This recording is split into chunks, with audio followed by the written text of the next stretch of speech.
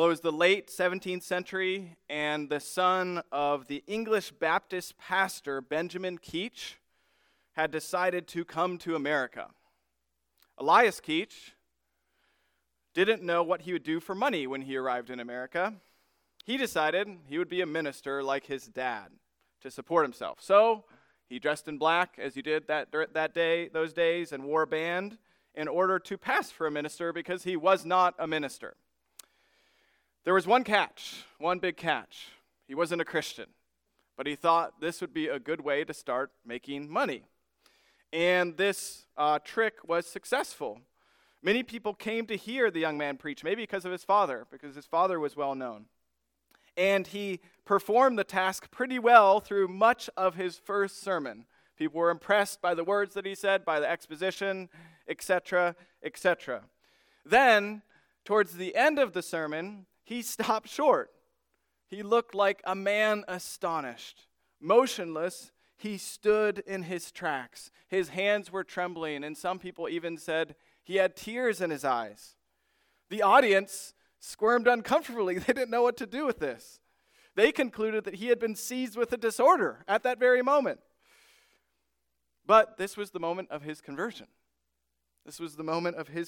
Elias Keach was converted by his own preaching. While he was preaching the gospel, he was converted by his own words. And this is a rather unique story, not quite ideal for conversions. You don't really want non-Christians up there preaching the gospel message and getting converted under their own message. But the point is that God loves to work in surprising and unlikely ways. He loves to do what seems to us almost like the impossible, because when he does so, it indicates it's God's work, not our work. The book of Acts, in a similar way, is actually filled with surprising stories. One scholar even said that this theme of surprising conversions, which is kind of going to be the banner under which we put this whole text, surprising conversions is one of the most neglected themes in all of Acts. This morning, we will look at one of these surprising conversions of the Ethiopian eunuch in Acts 8:26 through 40. So we see three, and we're just going to walk through the text. We see three things in this text in narrative order: a surprising meeting, a surprising Savior, and a surprising baptism. A surprising meeting, a surprising Savior, and a surprising baptism. So first, we see a surprising meeting in chapter 8, verses 26 through 29. Look down there at those verses again with me, 8:26 through 29. An angel of the Lord spoke to Philip, and he said, "Get up and go south to the road that goes down from Jerusalem to Gaza. This is the desert road." So he went up, and there was an Ethiopian man, a eunuch, a high official of Candace, queen of the Ethiopians, who was in charge of her entire treasury. He had come to worship in Jerusalem and was sitting in his chariot on his way home, reading the prophet Isaiah aloud. The Spirit told Philip, "Go and join that chariot." Well, we see a few things here in this text. First, we see this is not Philip's initiative. Philip has been introduced in Acts chapter 7 as a Hellenistic witness who has gone out to the nations. He went north to Samaria first, and now he's going south to this desert road. But you can see here, it's not Philip's idea to go here. It's the angel of the Lord that tells Philip to go south to the desert road. Consistently throughout Acts, it's God himself or a messenger of God who pushes people to places they wouldn't otherwise go. So as I just mentioned earlier, he's in Samaria. And right after this, we see Paul converted. We see the surprising conversion of Paul himself on the Damascus Road. Right after that, we see Peter being pushed through a vision to go to Cornelius, this Gentile centurion. And then later on in Acts, we actually see Paul's work frustrated in Asia. He wants to go throughout Asia, and the Spirit says, "Nope, don't go any over here. You need to go over to Macedonia and Achaia. You need to go other places." So we see that this is God's idea, not Philip. Philip's not like, "I have a good idea. Let's go down south. Let's go share with this Ethiopian eunuch." No, it's God. The angel of the Lord came to him and said, "You go here." Second, we see that Philip is obedient. Philip is obedient. I love this simple phrase right at the beginning of verse 27, where he says, So he went up. The angel of the Lord tells him, time to go south to this desert road. And Philip just very simply says, yes, that's where I will go. I will go up to this desert road. And third, maybe most importantly, in verse 27, we are introduced to the man Philip meets on the road. Now, Luke spends a lot of time describing what sort of person this is, so I'm going to spend a lot of time describing what sort of person this is and what a surprising meeting this is. We get 5 descriptions of this man, and the point is his otherness. He's different than Philip in almost every way, but we get 5 descriptions. He lists his sexuality, his ethnicity, his gender, his vocation, and his loyalties, okay? So I'm going to go through all of those because all of these are important. Because the point is the otherness of this Ethiopian eunuch. So first, he's identified according to his sex. He's labeled a man. In the CSB, it says an Ethiopian man. Actually, in many translations, I'm going to get a little bit nerdy here, it doesn't have the label man. But that is there in the Greek. So he's an Ethiopian man. And that word actually comes first in the Greek text. Some take it as an adjective, Ethiopian man. Some take it as a man, an Ethiopian. This sex term, for being a man, actually is going to become very important as the narrative goes on. So I'm just going to put a placeholder there and say he is identified as a man. That's who he is. He's an Ethiopian man. Second, he's described by his ethnicity. He's an Ethiopian. Ethiopian, also called Cush in the Old Testament, was not our modern-day Ethiopia, but more likely northern Africa, somewhere in northern Africa. Cushites, or Ethiopians, came from Noah's son Ham, who looked on his father's nakedness, if you remember that story in the Old Testament. The point of him being from Ethiopia is that he's from a remote land, according to the scriptures. It's far away. It's not near Israel. So if you look at a text like Ezekiel 29:10, this is what the Lord says. I will turn the land of Egypt into ruins. So Egypt is Africa as well. A desolate waste from Migdol to Syene. And then it says, as far as the border of Cush, Ethiopia. So like, as far as we can get away, that's Cush. That's far away. The point is, it's a long distance away. Ethiopia is other. It's not near, okay? Ethiopians were also dark-complexioned people. Jeremiah 13:23 says, can the Cushite change his skin? Or a leopard his spots? Can an Ethiopian change his skin? No. So he's a dark-complected person. So he's a man. He's an Ethiopian. Third, he's labeled a eunuch. Eunuch. This means he's emasculated. Now, this actually becomes, and this is important, the most important term for Luke in telling the story. And I think this is missed a lot. He will drop all the other labels of this man through the rest of the narrative. But 5 times in this narrative, he just simply calls him the eunuch, the eunuch, the eunuch. So 834, 836, 838, 839. 5 times in this narrative, he calls him the eunuch. So we should call this story the story of the eunuch or the Ethiopian eunuch, and not just the story of the Ethiopian, just to be clear. I was actually looking at the CSB, the conversion of the Ethiopian official. Ooh, kind of missed it there, right, in terms of the title. The eunuch, that's his main title that he gives him, okay? This is important because we mainly, typically, think of this story in terms of ethnicity, but the eunuch is what rises to the most important point for Luke, okay? But what does it mean to be a eunuch in that day? So kind of 3 subpoints. What does it mean to be a eunuch? Well, how did people view eunuchs in that time? First, to be a eunuch was to be someone who would have no genealogy. No genealogy. That's a big deal in that day, to have no children. This was a shameful thing in that day, but rulers often viewed eunuchs as especially trustworthy because they would have no genealogy. They have no family. They could not reproduce, so they would actually serve another king. Second, the eunuchs were viewed, and this gets a little bit into historical information, but I think it's important for our purposes here, as effeminate. They were viewed as effeminate. I could go through a lot of data here, but let me just give you 2 quotes. 2 quotes. Philo writes that eunuchs are neither male nor female. for they are incapable of giving or receiving seed. Josephus urges the audience to drive off those who have deprived themselves of their manhood because their soul has become effeminate. So eunuchs were viewed as no genealogy, and they were viewed as effeminate. Third, the eunuch could not enter the temple of the Lord because they were disfigured. A eunuch could not enter the temple of the Lord because they were disfigured.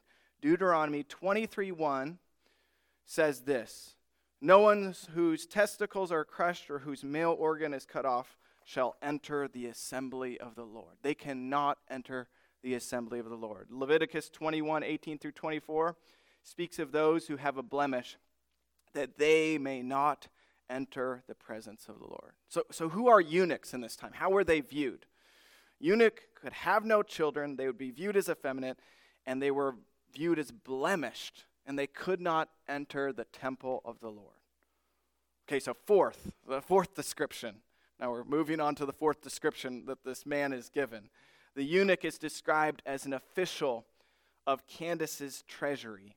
In fact, he's in charge of all her treasury. This man, in other words, was well-to-do. He was rich. He was privileged in his place where he was from. He was not just well-to-do, but he was educated. He could read, as we're about to find out, a Torah scroll, and he possessed a Torah scroll, which at that time is very unlikely to possess that. He's riding a chariot, he works for this queen, and he's the head of all of her treasury, and he's reading a Torah scroll. So he's very well-to-do, he's very well-educated. So in some contexts, he might be very highly prized. In other contexts, he might be looked at as other and not accepted. So what we call the characterization of this man is almost confusing because so much is going on with him. He's rich, he's wealthy, he's educated, but then according to Jews, he can't enter the temple of the Lord, and he's viewed in culture as effeminate, and he has no genealogy. So eunuchs were very strange figures back then. Fifth and finally, we learn that he had come to Jerusalem to worship. This man is what we would call a God-fearer. He worshiped Yahweh but could not fully participate in the Jewish rituals because of his Gentile and eunuch status. All this amounts to Philip being led to a very surprising figure. Wow, he is other in almost every sense except that he worships Yahweh. He wants to go to the temple. He's attracted to the Jewish faith. There is no similarity besides that fact between this man and Philip on a surface level, except that he is interested in Yahweh. Now, he must be introduced to Jesus. Now, just stepping back from this scene, we can point out that it is important in all of our mission and evangelism talk that this is God's plan first. This is God's plan first, not ours. It's God's plan to compel people to go to people and places that they would otherwise not go. Philip would not naturally go to this man. To spread this message of Jesus' death, his resurrection, his ascension, his reign, his rule. And this brings us to an important point. Mission doesn't start with us. It just doesn't start with us. It starts with God and what God is doing in this world. God wants to welcome this man. Philip willingly goes, but it's very easy for us to get all this mission talk backwards and say, go, you go do this. And that's true. We do need to go and do these things. But we're going because God has said, I want to do this. I want to do this. This is first and foremost about what God is doing in this world. We get to participate and join God in what he is doing in this world. And that's really important because our churches could drop dead, our denominations could drop dead, the American church could drop dead, and God would still make a great name for himself. God would still make a great name for himself. Malachi 1:11 says, from the rising of the sun to its setting, God's name will be great among the nations. It's not based on the success of our church or your evangelism program or your personal evangelism program. God's name will be great among the nations. And we do get to participate in that. God doesn't need us in his mission. He just doesn't need us. But he loves us enough to allow us to participate with him in what he's doing in this world. And that should give us an impetus to actually join him in doing what he's doing, because he's going to do it no matter what. He's going to call all nations to himself. Don't you want to be a part of that? But we also see in this text that Philip is obedient. Oftentimes we feel a prod from the Spirit to go somewhere, to say something, to talk to someone, and we suppress it. And we're like, oh, no, I don't want to do that. But Philip says, I'm going to go up. I'm going to go up. This text reminds us that it's often the most unlikely people that God loves to show his power in. So when you think, I'm not sure, that's where God wants to work. He wants to show you, I can do what you can't imagine. And that's what he does for Philip. So we've seen the surprising meeting between Philip and this Ethiopian eunuch. Second, we see a surprising Savior. He's introduced to a surprising Savior in 8:30 through 35. When Philip ran up to it, the chariot, he heard this eunuch reading the prophet Isaiah, and he said, do you understand what you're reading? How can I, the eunuch says, unless someone guides me? So he invited Philip to come up and to sit with him. Now the scripture passage that he was reading was this, Isaiah 53, verses 7 and 8. He was led like a sheep to the slaughter. And as a lamb is silent before its shearer, so he does not open his mouth. In his humiliation, justice was denied him. Who will describe his generation? For his life is taken from the earth. The eunuch said to Philip, I ask you, who is the prophet saying this about? Himself or someone else? And Philip proceeded to tell him the good news about Jesus, beginning with that scripture. So this is the scene. The eunuch is in the chariot, going back home, reading the Isaiah scroll, and Philip is shoved up next to that scene by the Spirit. He runs up to the chariot, and he asks him, what are you reading? And do you understand what you're reading? Notice he just asks a question, just to introduce the conversation. What are you doing? What are you reading? Do you understand it? And the eunuch says, no, I don't understand what I'm reading. I'm reading Isaiah 53, which is a text about the suffering servant, and I don't understand who it refers to. You can't understand the scriptures unless you understand who it refers to. And so Philip takes this text and he goes, that text is about Jesus. All these texts are about Jesus. And from that text, he explains the good news to the eunuch. Now, for our purposes, I just want to look more closely at the text the eunuch was reading from Isaiah 53, 7 and 8. He was led like a sheep to the slaughter, and as a lamb is silent before its shearer, so he does not open his mouth. In his humiliation, justice was denied to him. Who can describe his generation? For his life is taken from the earth. Two surprising things about this text. First, it focuses on Jesus' humiliation. His humiliation. He was led like a sheep to be killed. He was silent before his killers. Isaiah is pointing forward to the cross and Jesus as that sacrificial lamb. And embedded in this idea is the idea of substitution, that he's taking the place of others. He's being that lamb that is being sacrificed on behalf of others. Second, it's a text of lamentation. Justice is denied to this man. He needs justice, but it's denied to him. Who can describe his generation? He will have no children because his life is taken away from the earth. So it's all about Jesus' humiliation and a lamentation for that. Now, that might not seem surprising to us in church. But remember, the Messiah was thought to be a warrior figure who would come and ransom Israel. And the text that leads the eunuch to the truth of the gospel is a text about a suffering Messiah. A suffering Messiah. A lamentation for his death. But we can dig even a little bit deeper. There's actually clues in this text that Jesus is being linked to this eunuch. Because in this text, Jesus comes before the shearer, which is actually the one who cut him. So you have some correspondence with the eunuch. And not only that, it says, who will describe his generation? Remember what I said about eunuchs? They have no genealogy. So in some sense, there's a tie between the eunuch and Jesus in this text. Who will describe his generation? Jesus will have no generation, it seems like, because his life is being taken from the earth. But what's so amazing in this text is that we know, because Jesus' life was taken from the earth, he actually is going to have a large family. And so in Isaiah, it's a lamentation, but when it's put in the context of Acts, you can see it's also about Jesus' exaltation and how he's gathering all nations, because we know it's through his humiliation that he's actually exalted. So we have so much going on here. Jesus, by forsaking blood descendants and being humiliated on the cross, is actually given the largest family ever. And that includes, as we're about to see, this Ethiopian eunuch. Now I just want to step back again and note one thing that this teaches us about the gospel. Maybe as Christians, the message that we have heard has become so rote, so routine, so regular that it's easy for us to overlook the shock and surprise of our message. The Christian message is one of the most surprising things in the whole world, because at the center of our faith is a Roman cross. At the center of our faith is Jesus' humiliation, his shame, his substitution for us. At the center of our faith is the reality that God came down to us and suffered on our behalf.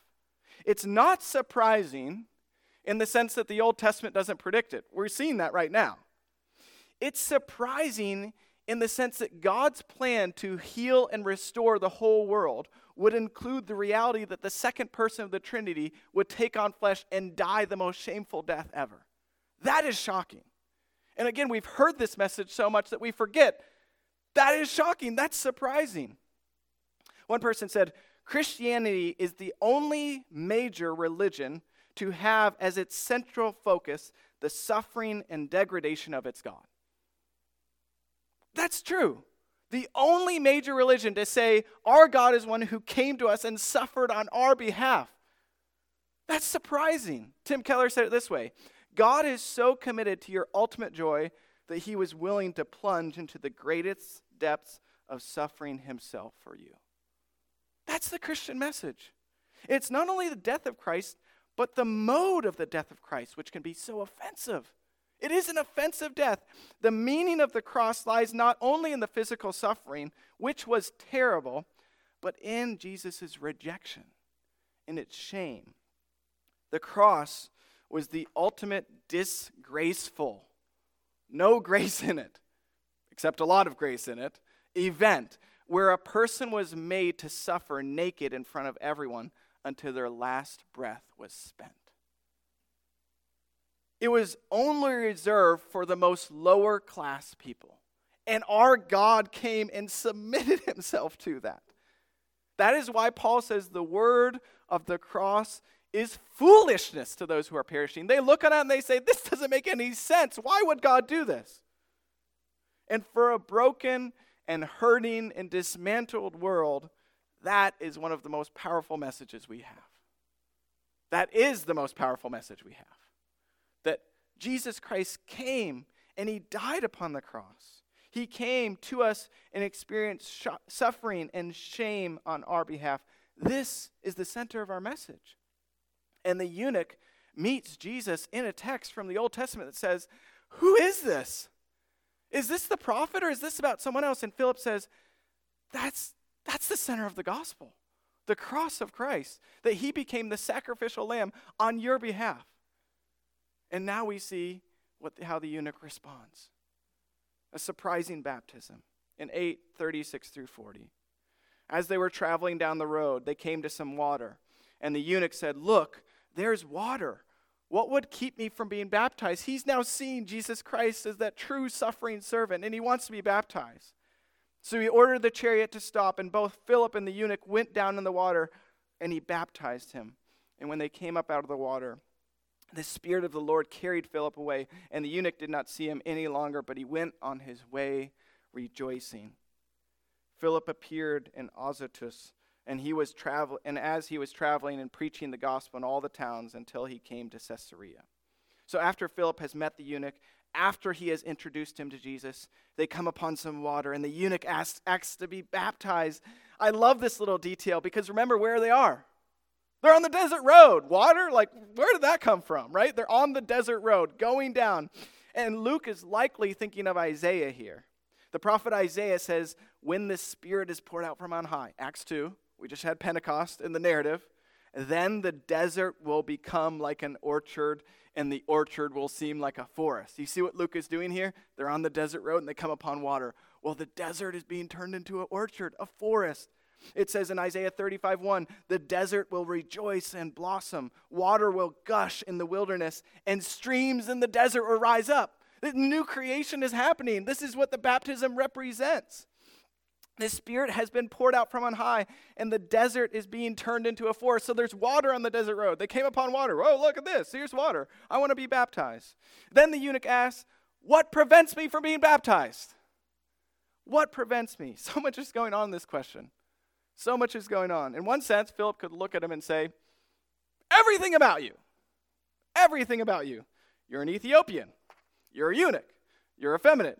You're a treasurer for a different queen. You're not welcome in our temple. Everything about you prevents you from being baptized, from joining us in worshiping Yahweh through Jesus Christ. But Philip recognizes this man has encountered the suffering servant, so he brings him down into the water and he baptizes him. He welcomes him fully into the covenant people of God. The treasure of the south is now a treasurer in God's new temple. He is fully welcome. Now, again, just to step back, how does this help us? How does this instruct us in our own evangelistic efforts? Tim Keller made it twice in this sermon. Tim Keller has said, here's another thing from Tim Keller, I found it helpful, has said that a true understanding of the gospel takes away three things in our witness. Three things in our witness: pride, fear, and pessimism. Takes away pride, fear, and pessimism. And these three things are often what stand in the way of seeing surprising conversions. So first, the gospel takes away pride. Philip could have thought, I don't want to go to him. I don't want to. I'm better than him. I've got more receptive people actually to go to. I don't want to go to him. In the same way, one of the main reasons we are not effective in sharing our faith maybe is because there can be a pride, a smugness, an abrasiveness to our message. We wouldn't say this out loud, but sometimes we think we're better or smarter than the person for knowing this truth. We've got something that you don't have, so it makes us superior. But the gospel reminds us we're saved by grace. We're saved by grace. We aren't better or smarter. That's the point of Christianity. In fact, if we're saved by grace, then we should assume, I find this so helpful, and this is what Keller said, we should assume that the person we are speaking to might be a better person than us. They might be a better husband, father, mother, wife, worker. They might be kinder than us. They might be wiser than us. In all these different ways. And that should give us a deference and respect to them, because we are all in need of grace. We are all in need of grace. We are not any better than anyone. We've just recognized that actually we need a Savior. I think in this age we're hesitant to speak of Christ because we don't want to come off as indicating we're superior. And the gospel says, you're not superior. That's the point. We all need this message. So the gospel takes away all pride. You should have no pride at the foot of the cross. Second, the Spirit reminds us that the gospel takes away fear. Philip, again, could have not followed the angel of the Lord's directive out of fear for how the eunuch would respond. We don't welcome this guy into our temple. How is he going to respond? How is he going to respond to this message? And in the same way, sometimes we don't speak of Christ because we don't want to be disliked. We don't want to be viewed as a religious fanatic, one of those people. You're one of those people who are always talking about this and trying to get other people into your thing. I don't like that. We don't want to lose our reputation. We just want to be friends. We don't want to be weird about it. But the Spirit's presence reminds us that we are completely loved, completely accepted, completely forgiven, and fully pleasing to God. You should have no fear. We can feel that fear, but the gospel actually takes away all fear because you are completely accepted by God. You should have no fear of what people think of you. They might hate you, but God, the most important being in the whole universe, loves you completely, fully accepted. So you should have no fear. Third, the Spirit empowers us by taking us, and the gospel reminds us it takes away pessimism, all pessimism. We might think, well, that person would never listen. That's not the type of person who wants to hear this message. And again, we wouldn't say that out loud, but we've thought it. That's not the type of person who wants to hear about the gospel, right? But do you recognize what you're saying? Even by thinking that. You're saying there's a type of person that does want to hear it. But that's not the gospel. The gospel is there's no type of person, right? No one wants to hear this, but God calls people. And that God welcomes all sorts of different types of people. There's no type that fits. And you're kind of saying also, I'm the type that might, but they're not. But that, again, is pride or pessimism. This is especially important in this text because in almost every way, the eunuch is not the type of person you would expect to come to the faith. Racially and sexually especially. Racially and sexually. Racially, as already mentioned, he was from North Africa. He was a foreigner. But he's also different sexually. And I want to pause here at the risk of offending people and just speak to our present moment out of this text because this is actually a really important text for our present moment. He's viewed as an effeminate man. Now, this is becoming more and more practical for us as the sexual revolution trudges on. On the positive side, this text does have some implications for how we treat people who have struggled with their gender identity or even maybe those who have gone through some transitions but now are seeking Christ. Philip welcomes him despite the fact that he was viewed as between the male and female binary at that point. What prevents me from being baptized? And Philip says, nothing. You accept Christ. Nothing prevents you. But I also must give a warning here. Some have taken this text and argued it supports, it affirms, it applauds this idea of gender transitions or some sort of gender fluidity. But remember, this figure is still called a man. He might be looked at strangely in terms of his cultural fittingness, but he's still considered a man. In addition, he's not pursuing this.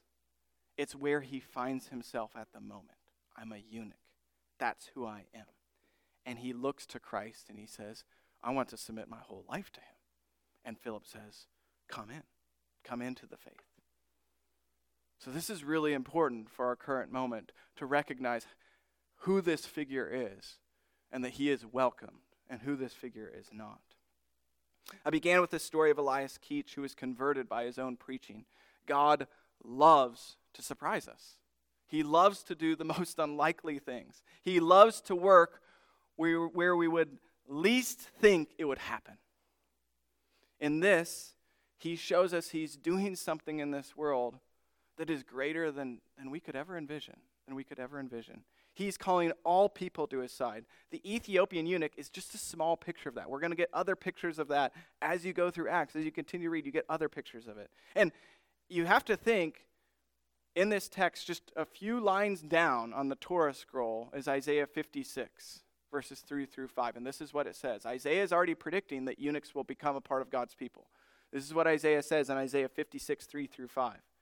No foreigner who has joined himself to the Lord should say, the Lord will exclude me from his people.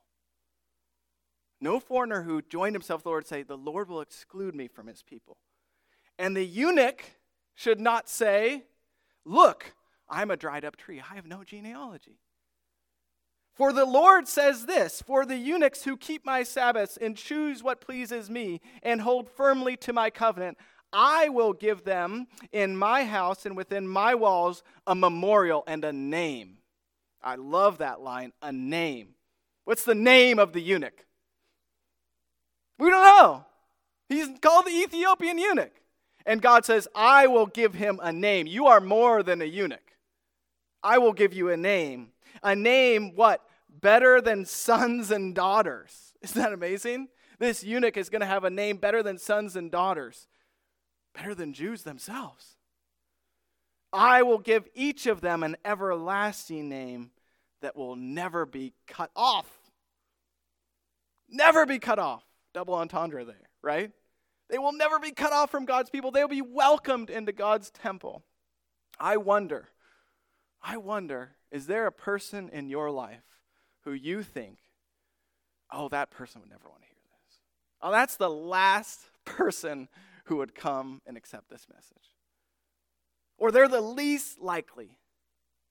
Maybe it's precisely that person that God is wanting to do a work in. And he's calling you to open your mouth and show them the suffering servant. This text teaches us God loves to work in surprising ways. Let's pray. Father, we do thank you that the gospel message is true and it's powerful and it continues to convert those who have not seen the beauty of this message. And we pray that that would be true as we go out. We pray that it would be true as we open our mouths and we show people the cross, as we show people what Jesus has done on our behalf.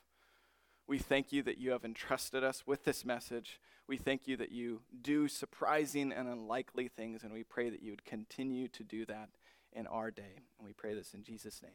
Amen.